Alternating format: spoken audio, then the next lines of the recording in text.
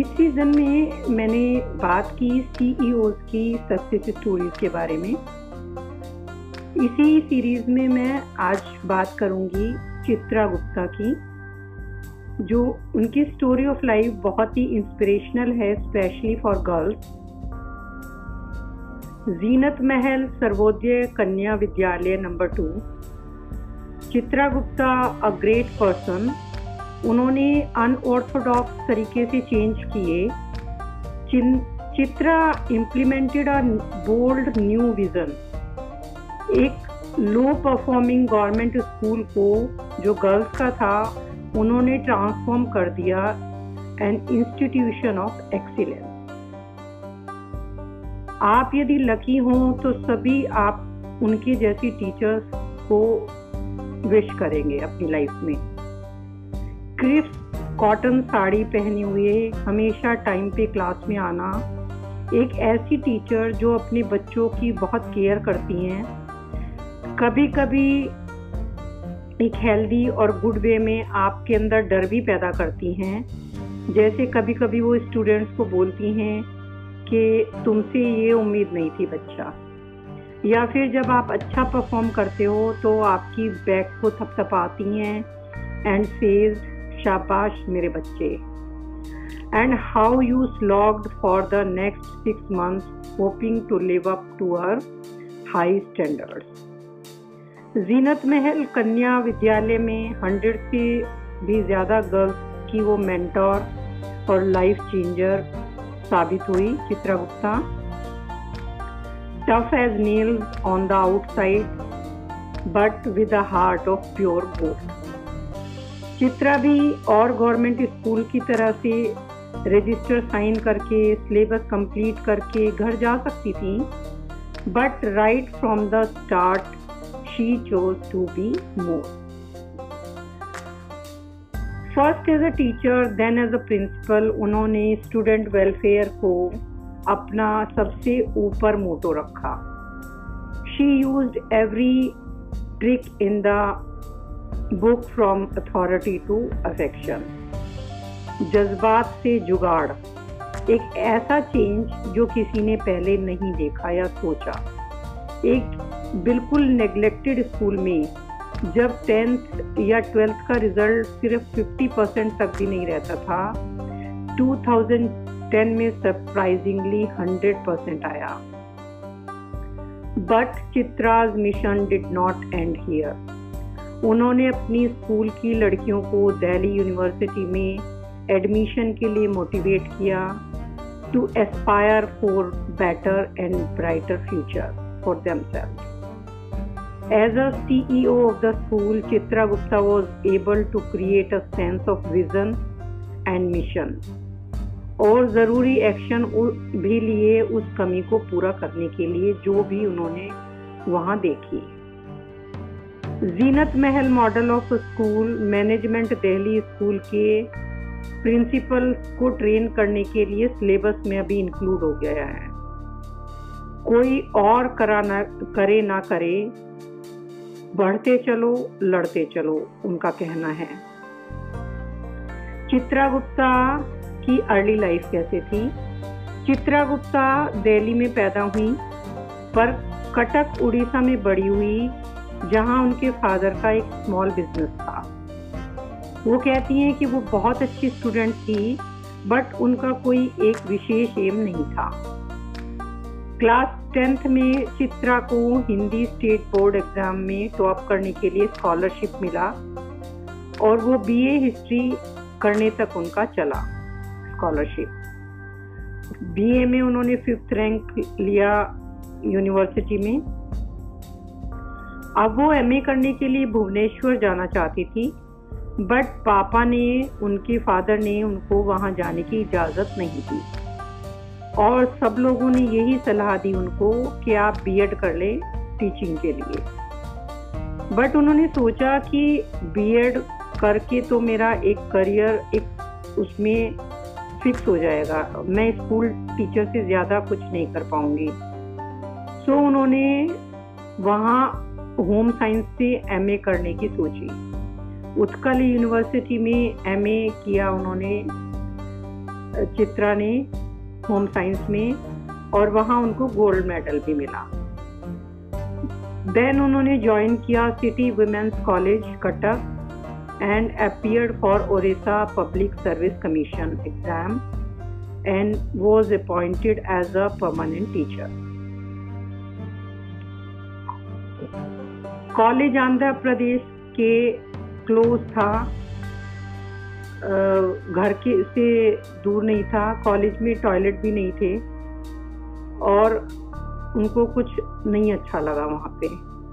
Chitra was 23 then और उनके parents उनकी शादी करना चाहते थे, तो वो उसको बोलते हैं चित्रा को कि तुम दिल्ली में शिफ्ट हो जाओ। तो वहाँ वो अपने नाना के यहाँ ईस्ट ऑफ कैलाश में जाती हैं, रहती हैं वहाँ पे। And she was selected by the directorate of education as a PGT। इन 1981 चित्रा ने दयानंद सर्वोदय कन्या विद्यालय में, जो राजेंद्र नगर में था, ज्वाइन कर लिया होम साइंस के लिए for 10th and 12th classes. It was a bit ironic, people उनको रिमार्क कर रहे थे कि जो वो टीचरशिप नहीं करना चाहती थी अभी वो उनको करनी पड़ रही है।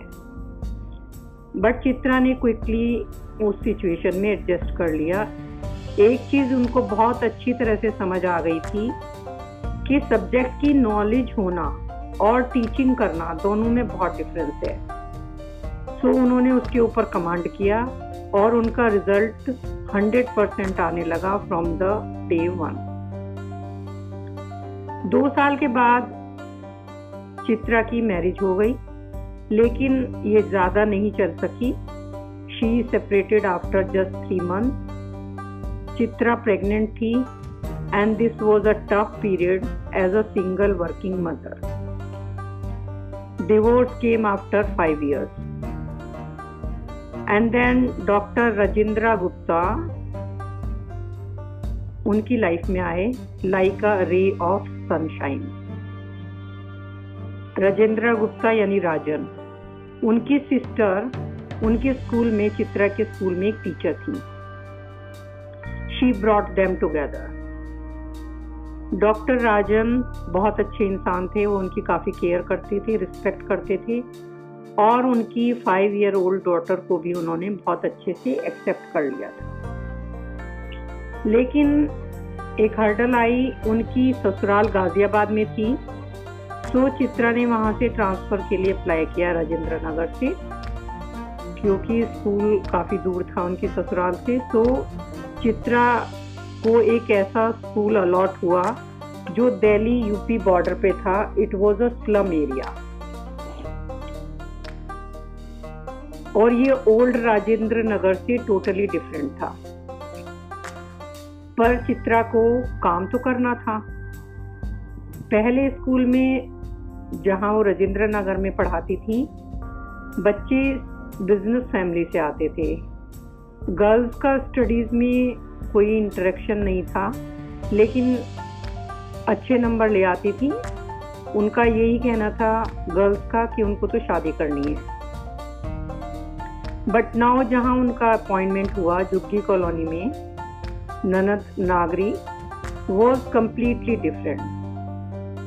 बच्चे छोटी सी खोली में रहते थे, उनके पेरेंट्स भी इलिटरेट थे। बच्चे अपनी फैमिली की इनकम को बढ़ाने के लिए घर के कुछ काम भी करते थे, उनके पास पढ़ाई के लिए टाइम भी नहीं था। लेकिन चित्रा ने बच्चों को बात करके उनकी प्रॉब्लम्स को समझा, उनके ट्रस्ट को जीता। चित्रा ने बच्चों के घर पर जगह ना होने के कारण उनको लैब में पढ़ने की अनुमति दी। वो कहती थी कि पूरा स्कूल उनके कंट्रोल में तो नहीं था, बट उन्होंने अपनी क्लास के बच्चों में इम्प्रूवमेंट करने का बहुत ट्राई किया। Because the point of making a difference is to start wherever you are. 2 साल के बाद दिल्ली यूनिवर्सिटी के स्टाफ क्वार्टर में वो शिफ्ट हो गई, बिकॉज उनके हस्बैंड वहाँ लेक्चरर थे। चित्रा ने फिर से ट्रांसफ़र रिक्वेस्ट किया। She was posted to a school in Adarsh Nagar where she worked for next 7 years. इस स्कूल के कुछ बच्चे बहुत अच्छी फैमिली से आते थे और कुछ लो इनकम फैमिली से आते थे। दोनों तरह के बच्चों का आपस में नहीं जमता था, दोनों कैंप अलग अलग थे। Even in class they sat separately. उन्होंने देखा कि ऐसे नहीं चलेगा। फर्स्ट ऑफ ऑल चित्रा ने एक ऐसा सीटिंग अरेंजमेंट किया, उसको उन्होंने बोला एक इधर एक उधर। Each group has 2 rich kids and 2 low income kids. After 7 years, she was promoted to vice principal and shifted to government girls secondary school at Nicholson Road near Kashmiri Gate. School में कोई principal नहीं था, ना ही कोई clerk, ना ही कोई staff, और सभी टीचिंग पोस्ट भी खाली थी। वहाँ सभी काम इनको करना पड़ा, कैश बुक से लेके लॉग बुक और सैलरी बांटना, how to calculate arrears, how to maintain stock register, वो सब उन्होंने सीखा लोगों से धीरे धीरे।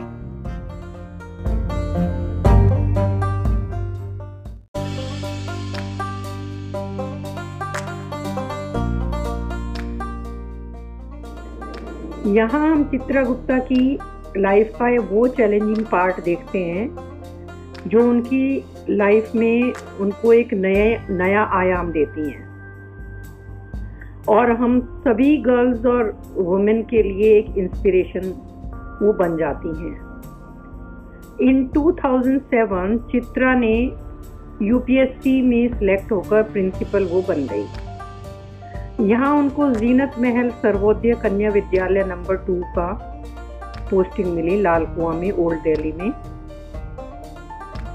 719 स्कूल जो कि दिल्ली गवर्नमेंट चलाती है, उनमें ये पनिशमेंट पोस्टिंग मानी जाती है किसी भी टीचर के लिए। 2 टीचर्स को और ये पोस्ट ऑफर हुई थी एज अ प्रिंसिपल वहाँ ज्वाइन करने के लिए, पर दोनों ने अपने अपने रीजंस बताकर वहाँ जाने से मना कर दिया। सभी गर्ल्स जीनत महल की मुस्लिम थी। स्कूल की बिल्डिंग बहुत ही खराब हालत में थी। वो कैसे कैसे वहाँ पहुँचती हैं ये भी बहुत ही अपने आप में एक चैलेंजिंग था। अब वो स्कूल पहुँचती हैं और देखती हैं कि सभी कुछ बहुत ही चैलेंजिंग है उनके लिए, लेकिन वो एक एक प्रॉब्लम को देखती गई और उनको सॉल्व करती गई। फर्स्ट प्रॉब्लम आई उनके सामने मॉर्निंग असेंबली की, जो डायरेक्टरेट ऑफ एजुकेशन से उनको मिले हुए थे कि सुबह मॉर्निंग में ये प्रेयर करनी है, लेकिन वहाँ की गर्ल्स वो प्रेयर करने के लिए तैयार नहीं थी, क्योंकि वंदे मातरम वो इसलिए नहीं गाना चाहती थी क्योंकि ये उनके रिलीजन के अगेंस्ट है। और सेकंड प्रॉब्लम थी वो योगा भी करने के लिए तैयार नहीं थी, ना ही न्यूज़पेपर रीडिंग के लिए, क्योंकि योगा भी वो हिंदू समझते थे और वो ये नहीं करेंगी। अब चित्रा ने patiently line by line Vande Mataram का मतलब उन गर्ल्स को समझाना शुरू किया। वंदे मतलब आदाब, नमस्कार। मातरम मीन्स अम्मी। अब अपनी अम्मी को आप आदाब करती हो? तो सभी गर्ल्स ने कहा हाँ करते हैं। आदाब अम्मी यानी वंदे मातरम हम किसको बोल रहे हैं? अपनी अर्थ को। सो लाइक अपनी अम्मी को बोलते हैं। सुजलाम मीन्स गुड वाटर, सुफलाम मीन्स गुड एयर। अम्मी आपको क्या देती हैं? अच्छा पानी, अच्छा खाना, अच्छी हवा। सो इसी तरह हमारी मदर अर्थ हमको क्या देती है? So we salute our earth. अब वो बोलती हैं गर्ल्स से कि आप अपने घर जाएं और उनको बताएं कि हमारी मैडम ने हमको ऐसा बोला है। कल हम फिर मिलते हैं नेक्स्ट डे, और फिर से वो सीडी प्ले होती हैं, तो मोर देन हाफ गर्ल्स उसको वंदे मातरम को गाती हैं, लेकिन कुछ गर्ल्स अभी नहीं गा रही थी। अब उन लड़कियों से चित्रा कहती हैं, शायद आप लोगों ने अपने पेरेंट्स के साथ ये बात डिस्कस करना भूल गए हैं, so go home and do it today. फिर से उन्होंने पूरे सॉन्ग को लाइन बाय लाइन लड़कियों को समझाया। इसी तरह दूसरी प्रेयर थी, हमको मन की शक्ति देना। उसको उन्होंने समझाया, God give us strength of mind. लेकिन हिंदू लोग हाथ जोड़कर मांगते हैं और आप लोग हाथ खोलकर मांगते हैं, तो ओपन योर हैंड्स। प्रेयर तो प्रेयर है, इसको हाथ खोलकर करें या हाथ बंद करके करें। Do it as if offering नमाज। अब एक और हर्डल क्रॉस हो गया। अब सेकंड पार्ट था योगा। योगा टीचर ने बच्चों को सभी आसन करके दिखाए और बताए उनके बेनिफिट।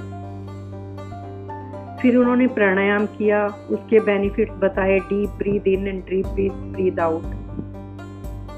अब चित्रा बोलती हैं, किसको नहीं चाहिए अच्छी सांस, किसको नहीं चाहिए फूले हुए फेफड़े, किसको नहीं चाहिए ज़्यादा ऑक्सीजन। उन गर्ल्स को जिनको नहीं चाहिए, शायद उनको योगा की ज़रूरत नहीं है। अब जीनत महल की हवा बदलने लगी। New ideas, new energy and new purpose. सभी लड़कियां वंदे मातरम गाने लगी, सभी लड़कियां योगा करने लगी। थर्ड हर्डल थी, गर्ल्स कभी भी अपने मोहल्ले से बाहर नहीं जाती थी। उन्होंने कभी इंटर स्कूल कंपटीशन में कभी भी नहीं गई वो स्कूल से। अब प्रिंसिपल ने डिसाइड किया कि इस पैटर्न को चेंज करना है। चित्रा ने पेरेंट्स को बुलाया और स्टूडेंट्स को बोला योगा करके दिखाने के लिए, और फिर पेरेंट्स से पूछा कि इसमें आप बताएं कि हिंदू क्या है या मुस्लिम क्या है। योगा सिर्फ हाथ पैर को लचीला बनाता है और शरीर को तंदुरुस्त। लेकिन इस पार्ट पर तो वो तैयार थे, लेकिन इस पार्ट पर तैयार नहीं थे कि लड़कियों को वो बाहर नहीं भेजना चाहते थे। पर चित्रा ने उनको एश्योर किया कि गर्ल्स के साथ टीचर जाएंगी और वो मेक श्योर करेंगी कि गर्ल्स को उनके घर से लेकर घर तक छोड़ेंगी। अल्टीमेटली पेरेंट्स अपनी गर्ल्स के लिए एश्योर हो गए और उन्होंने परमिशन कर दिया। अब गर्ल्स ने उस कंपटीशन में अच्छा परफॉर्म किया और on the top of it उन्होंने प्राइज भी जीता। ये उनकी फर्स्ट आउटिंग थी। अब पेरेंट्स को बहुत अच्छा लगा। उन्होंने बोला, मैडम जी ये तो आपने बहुत अच्छा किया, मोहल्ले में हमारी नाक ऊंची हो गई।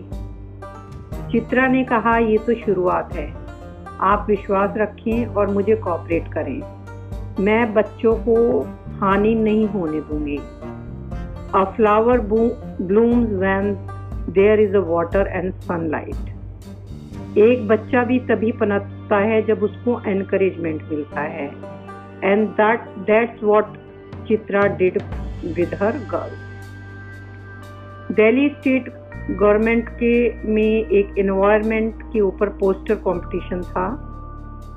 चित्रा ने अपने ड्राइंग टीचर को बुलाया और ड्राइंग टीचर से बोला कुछ लड़कियों को सिलेक्ट करने के लिए।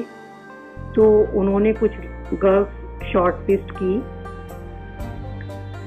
अब प्राइज वाइज टीचर बोलता है, ड्राइंग टीचर के सभी प्राइज पहले से फिक्स होते हैं, कोई फ़ायदा नहीं है गर्ल्स को कंपटीशन में भेजने का।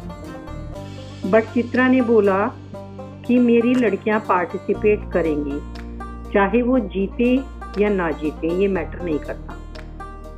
उन्होंने कंपटीशन में 3 पेंटिंग सिलेक्ट करके भेजी।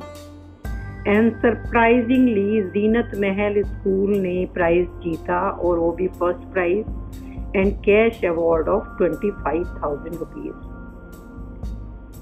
अब जिस बच्चे ने को फर्स्ट प्राइज मिला था, चित्रा सीधा क्लास में जाती हैं और उस बच्चे को हक कर लेती हैं। लड़की उस समय एग्ज़ाम दे रही थी। The girl begin shaking and crying. Chitra ने उसको पानी पिलाया एंड काम्ड हर डाउन। उसको 10 मिनट्स एक्स्ट्रा दिए फॉर टेकिंग एग्जाम।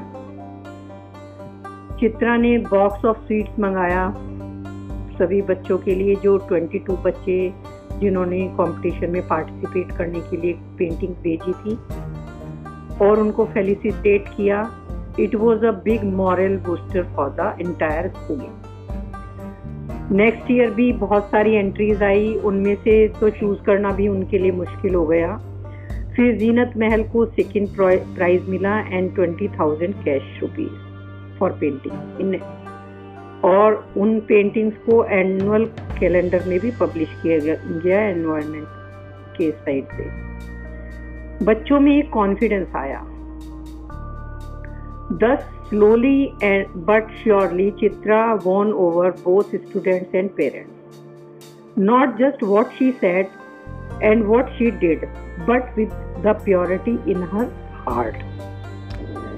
वो कहती हैं कि उनके दिमाग में ये कभी भी नहीं आया कि ये मुस्लिम है और मैं हिंदू। मुझे तो सभी बच्चे एक जैसे लगते हैं। स्कूल में एक पीछे का गेट था। चित्रा ने देखा कि उस में से काफ़ी रेजिडेंट दिन में आते और जाते हैं, तो उन्होंने उस गेट को बंद करवा दिया। अगले दिन कुछ रेजिडेंट आए और ऑब्जेक्शन करने लगे कि ये क्यों बंद कर दिया। तो चित्रा ने बोला, only for the safety of girls. तो रेजिडेंट्स बोले कि लड़कियों को कुछ नहीं होगा, इसके लिए हम जिम्मेदार हैं। तो चित्रा ने उनको एक स्टेटमेंट साइन करने के लिए बोला कि आप ये स्टेटमेंट लिखकर सबमिट कर दें कि किसी भी वजह से लड़कियों को कोई प्रॉब्लम नहीं आएगी। बट किसी ने भी ये स्टेटमेंट साइन करके नहीं दिया, तो ये हर्डल पार हो गई। एक बार चित्रा ने अटेंडेंस रजिस्टर मंगाया। उसमें उन्होंने एक पर्टिकुलर ट्रेंड नोटिस किया कि कुछ बच्चे एवरी मंडे एब्सेंट होते हैं, और ज़्यादा इंक्वायरी करने से उनको पता चला कि वो बच्चे टीबी के पेशेंट हैं और डॉट्स का पिल लेने वो एवरी मंडे जाते हैं डिस्पेंसरी। अब चित्रा ने कॉमन सेंस यूज़ किया और स्कूल के जो पास की डिस्पेंसरी थी, गवर्नमेंट डिस्पेंसरी, वहाँ उन्होंने रिक्वेस्ट किया कि गर्ल्स को डॉट्स की डोज यहाँ मिल जाए। वो एग्री कर गए, but they said you just transfer their cards to this centre. इस तरह गर्ल्स का एब्सेंट होने का ये कारण खत्म हो गया। Both students and health improved. Students की स्टडीज भी सुधरने लगी और उनकी हेल्थ भी। You can not solve the problem until you know the root, and you cannot know the cause if you sit inside your office. उन्होंने बच्चों को छोटे छोटे गोल्स सेट करने की सलाह दी। बोला, taking small and achievable target and taking one step at a time. Suppose आप 20 मार्क्स के लिए तैयारी करते हैं और अब आप टारगेट करें कि आप 25 मार्क्स लेके आएंगे, then make it 30 and 50 and 60 और इसको इंक्रीज करते रहें अपने टारगेट को। एक दिन चित्रा गुप्ता क्लास में जाती हैं और बोर्ड पे एक नंबर लिखती हैं 33। फिर उन्होंने नंबर लिखा 365 डे। अब वो ये कहती हैं कि यदि 365 को 33 से डिवाइड करते हैं तो 10 डेज आते हैं, और पास होने के लिए आपको कितने नंबर चाहिए? 33 मार्क्स। इट मीन्स आपके पास 10 दिन है 1 मार्क की पढ़ाई करने के लिए, correct? The girl said yes ma'am, ऐसे तो हमने कभी सोचा ही नहीं था। तो चित्रा बोलती हैं, क्या आप इतना कर सकते हैं?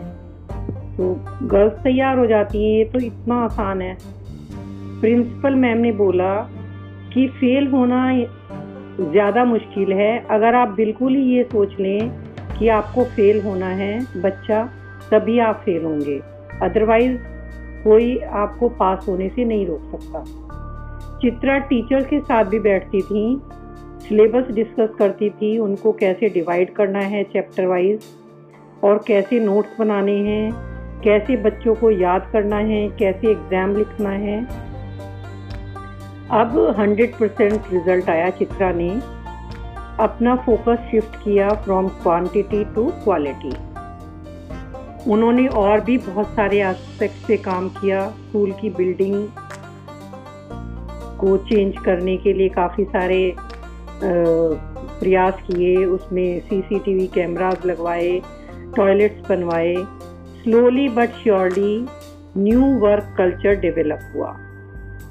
काम हमारा है, हमको ही करना है, ये उन्होंने in just 3 years it became number 1 government school in Delhi as per the quality index. अब उन्होंने गर्ल्स को मोटिवेट किया to pursue career and many more steps to make the story. In 2010 में उन्होंने बेस्ट प्रिंसिपल अवार्ड के लिए nomination दिया, but उनको ये कहकर कि वो हिंदू हैं इस अवार्ड के लिए रिजेक्ट कर दिया गया।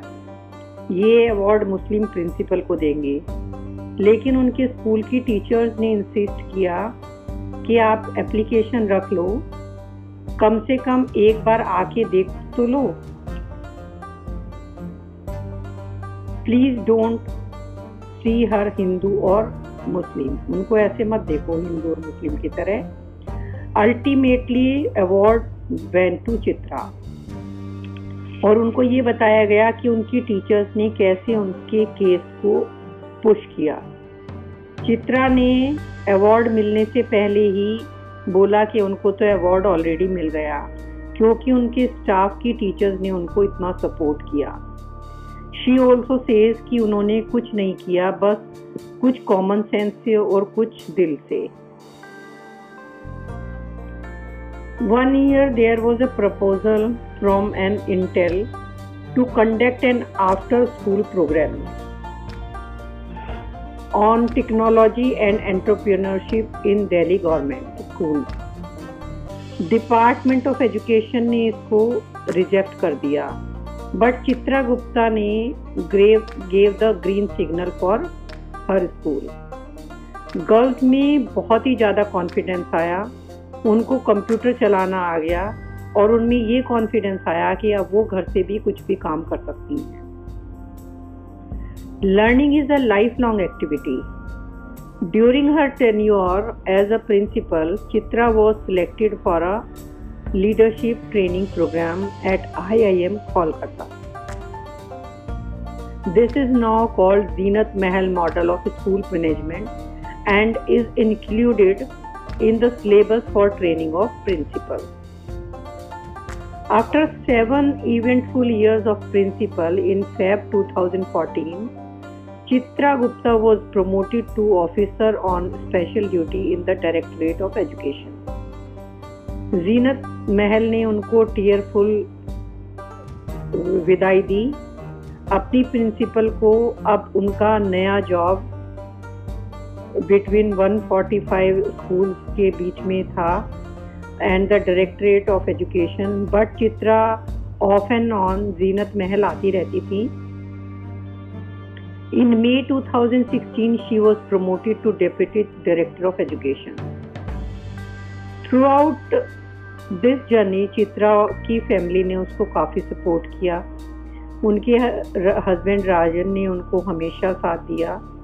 वो कितना समय स्कूल में बिताती थी, लेकिन वो उनको सपोर्ट करते थे। शी सेज कि Rajan has been my mentor, my friend, my guide and my strength and inspiration. Perhaps it was also destiny. जब चित्रा प्रिंसिपल बनी तो उनकी बेटी MBBS कंप्लीट करके US चली गई और हायर स्टडीज़ के लिए वहाँ पर। But soon after joining, Chitra Gupta ने क्लीन अप ड्राइव लिया था, लेकिन उसके उनको काफ़ी हार्मफुल इफ़ेक्ट आए। डस्टी फाइल्स और मॉथ ईटन बुक्स की वजह से उनको सोराइसिस हो गई हाथ और पैर में, and it got worse with constant exposure, जो गंदगी की वजह से उनको मिल रहा था ओल्ड डेली की।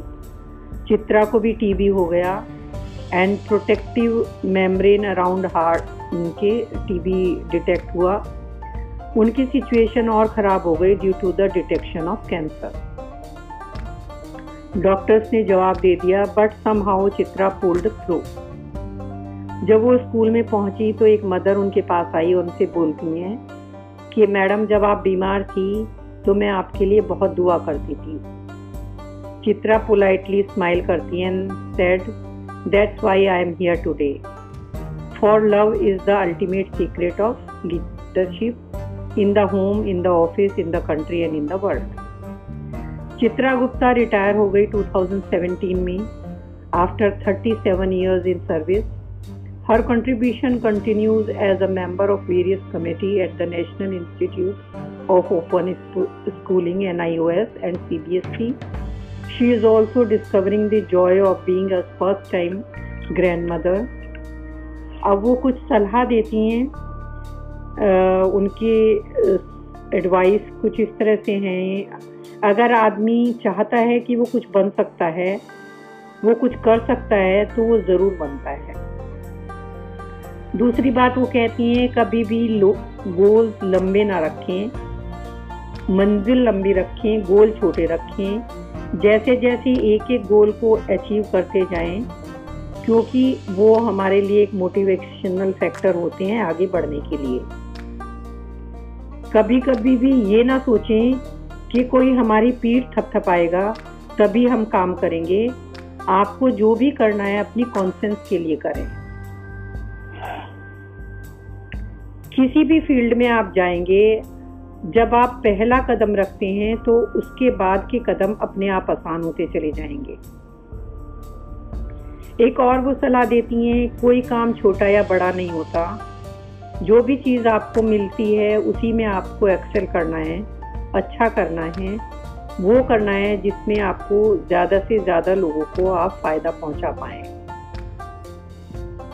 एक उनको ये बहुत गलत लगता है कि कुछ लोग सरकारी नौकरी में कुछ भी नहीं करते, क्योंकि वो ये सोचते हैं कि सैलरी तो उतनी ही मिलनी है, क्यों ज़्यादा काम करें।